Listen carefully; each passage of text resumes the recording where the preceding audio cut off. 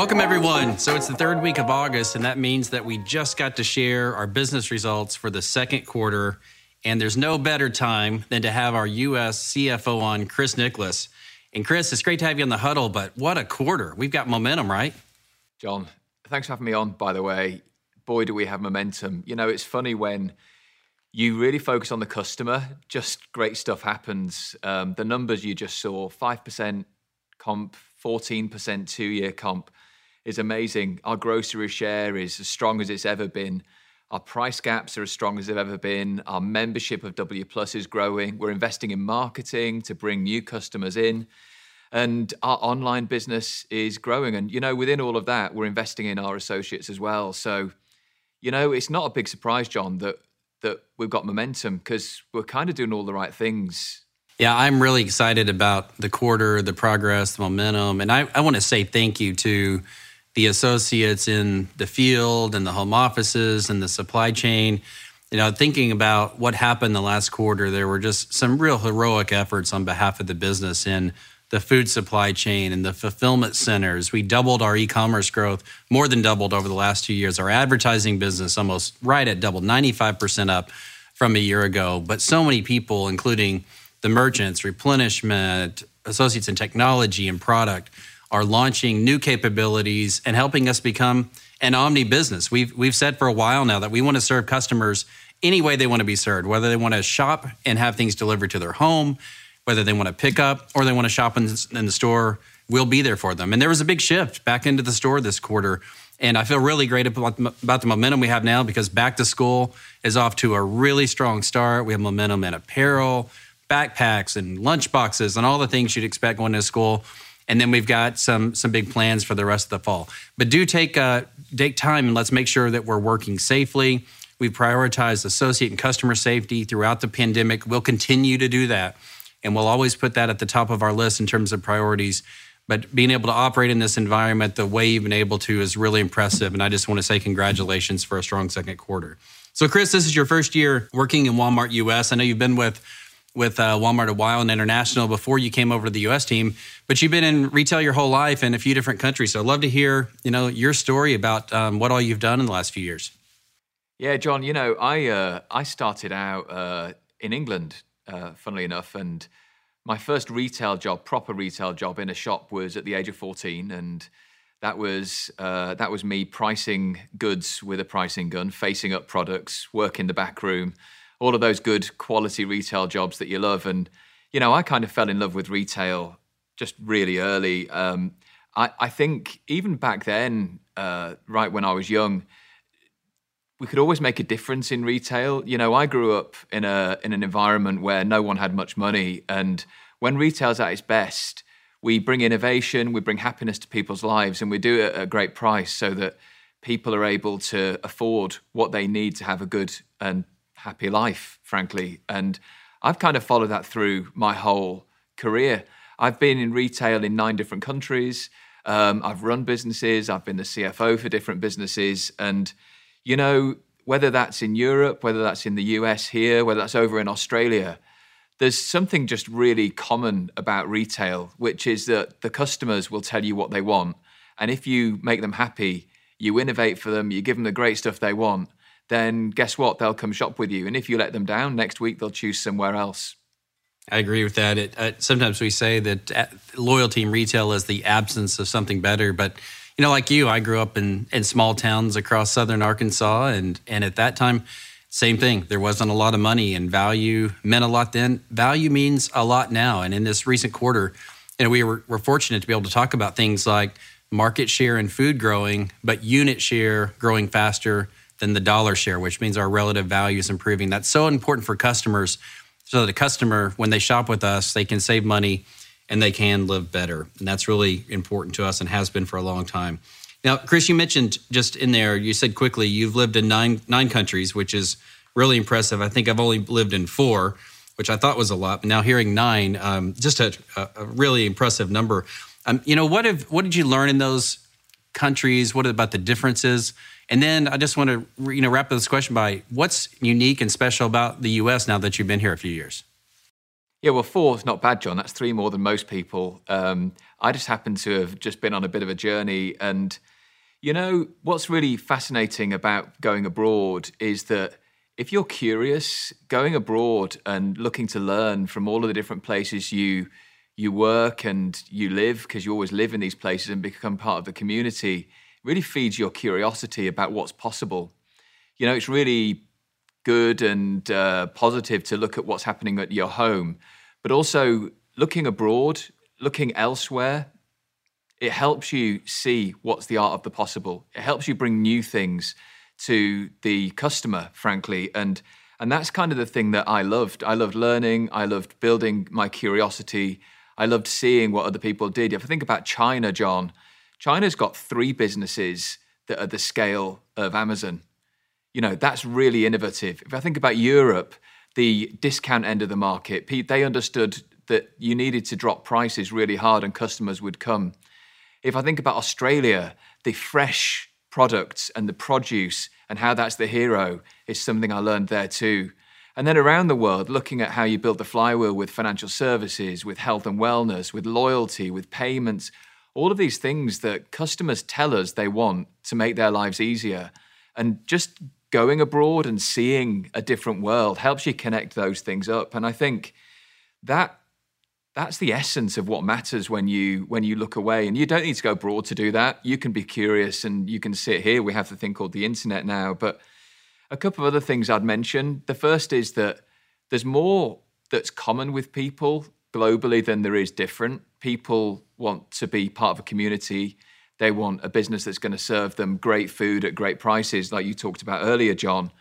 And, the associates, they love to have purpose. They love to be driven to work in a company that's got values that are aligned with their own and that care about the customer and want to grow. So there's a lot that's common, but the thing that I think I learned a lot of is just all the differential world that's out there and all the things you can learn. I also have found that we have more in common than we have different. But something you said in there I think is interesting, and I think of it the same way. I've always looked to the West for productivity and then looked to the East for innovation. But between all that, the most important word, if there's one takeaway, is curiosity and letting your curiosity lead some of your decision making. Now, Chris, as curious as you are and as many places you lived, talk about the U.S. for a second. What's unique about and what stands out about the U.S. now that you've been in a few years? Yeah, here's the thing, John. Growing up in the UK, you all maybe not know this, but the US is the place that everyone wanted to live. Popular culture, the economy, everything that's exciting that was happening in the world, the space race, it was all in the US. And so you may not know this, but that's kind of the place everyone wants to live when they're growing up, here, right here.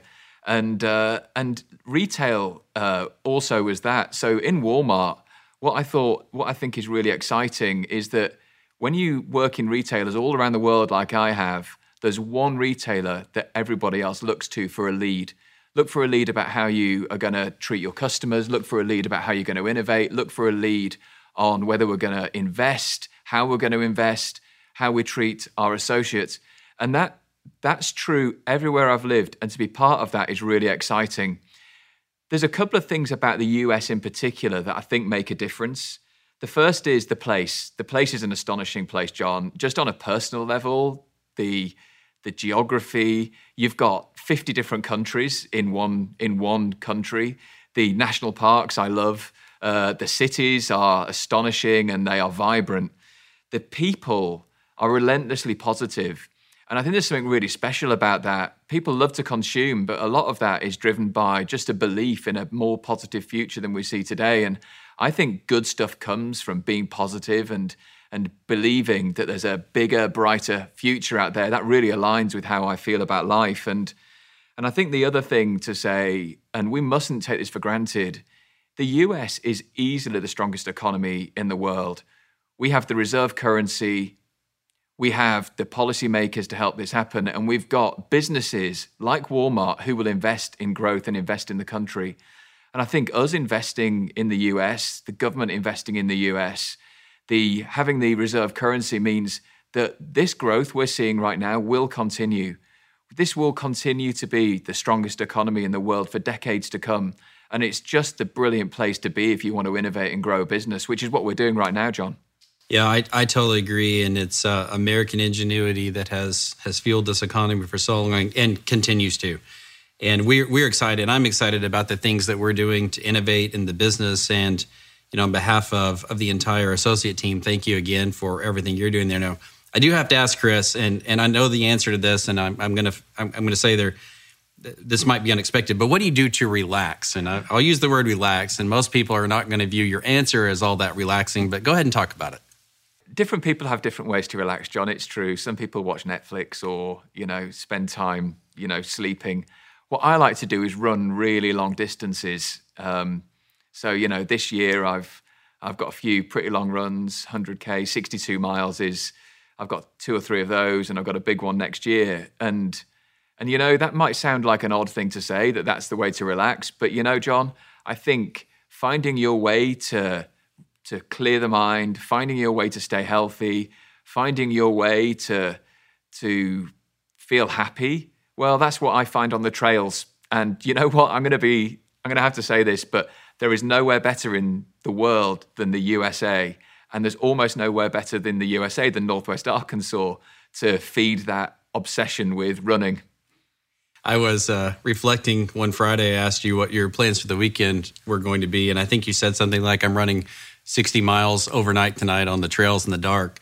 And I just was wondering if I should ask you, you don't have to do that. Of course, it's part of the goal, and I know you have some bigger goals. And, the point, though, is everyone should find their thing. And their thing could be reading. It could be music. It could be art. It could be walking, running, cycling. There are just so many ways that people can, as you said, clear your mind and get some sunlight, but just find ways that you can reinvigorate yourself and you can be ready in roles like these that we have and so many people across the country. The pressure is always on, so you have to find ways that you can, be fresh, be rested, be ready for whatever challenge is in front of you. So, last thing, back to earnings. Customer behaviors have changed quite a bit. We've seen a huge increase down the last 2 years in online shopping. Of course, this recent quarter, we saw people back in the stores.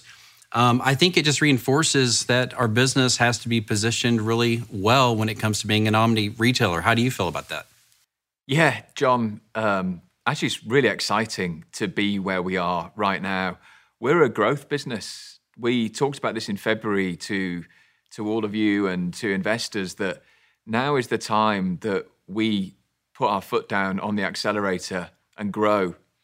We're a 59-year-old business. We've got $400 billion of turnover or near enough. And yet we're a growth business. And the way we do that is, guess what? Focusing on the customer. The customer is telling us what they want, how they want to shop, where they want to shop, they want us to make their lives simpler so they can live a better life. And, that isn't just about price, although price is absolutely at the cornerstone of it. It's also about convenience. And the customers will tell us, I would like to buy other non-food products. I would like them to be delivered to me, or I'd like to pick them up. I'd like you to pick my groceries for me, or I'll come and do it myself. And there's a whole load of other things that come on the side of that. Building a third-party marketplace, building a health and wellness business, building a financial services business.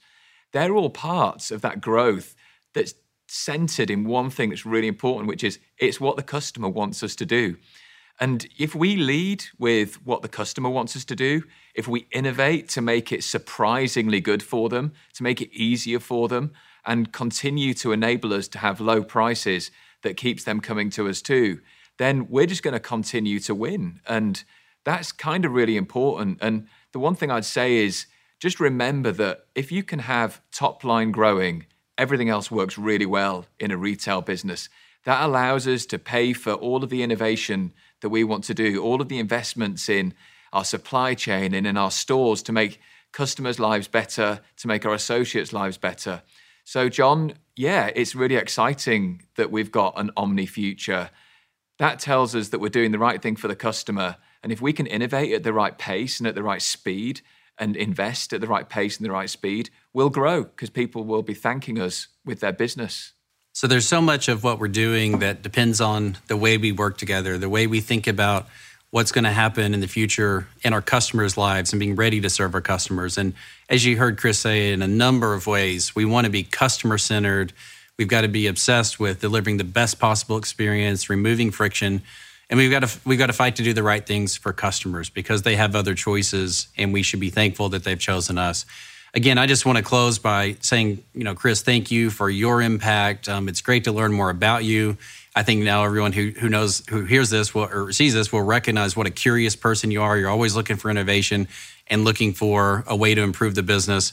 And that's really important as we move forward. So I'll just close by saying thanks to you and the entire team. But thanks again to all of our associates who did such an amazing job in the last quarter and continue to do an amazing job in our back to school season, which has started off very strong. You're making a real difference in your communities. You're making a difference in your stores and fulfillment centers, and you're making a difference for the country. Thanks again.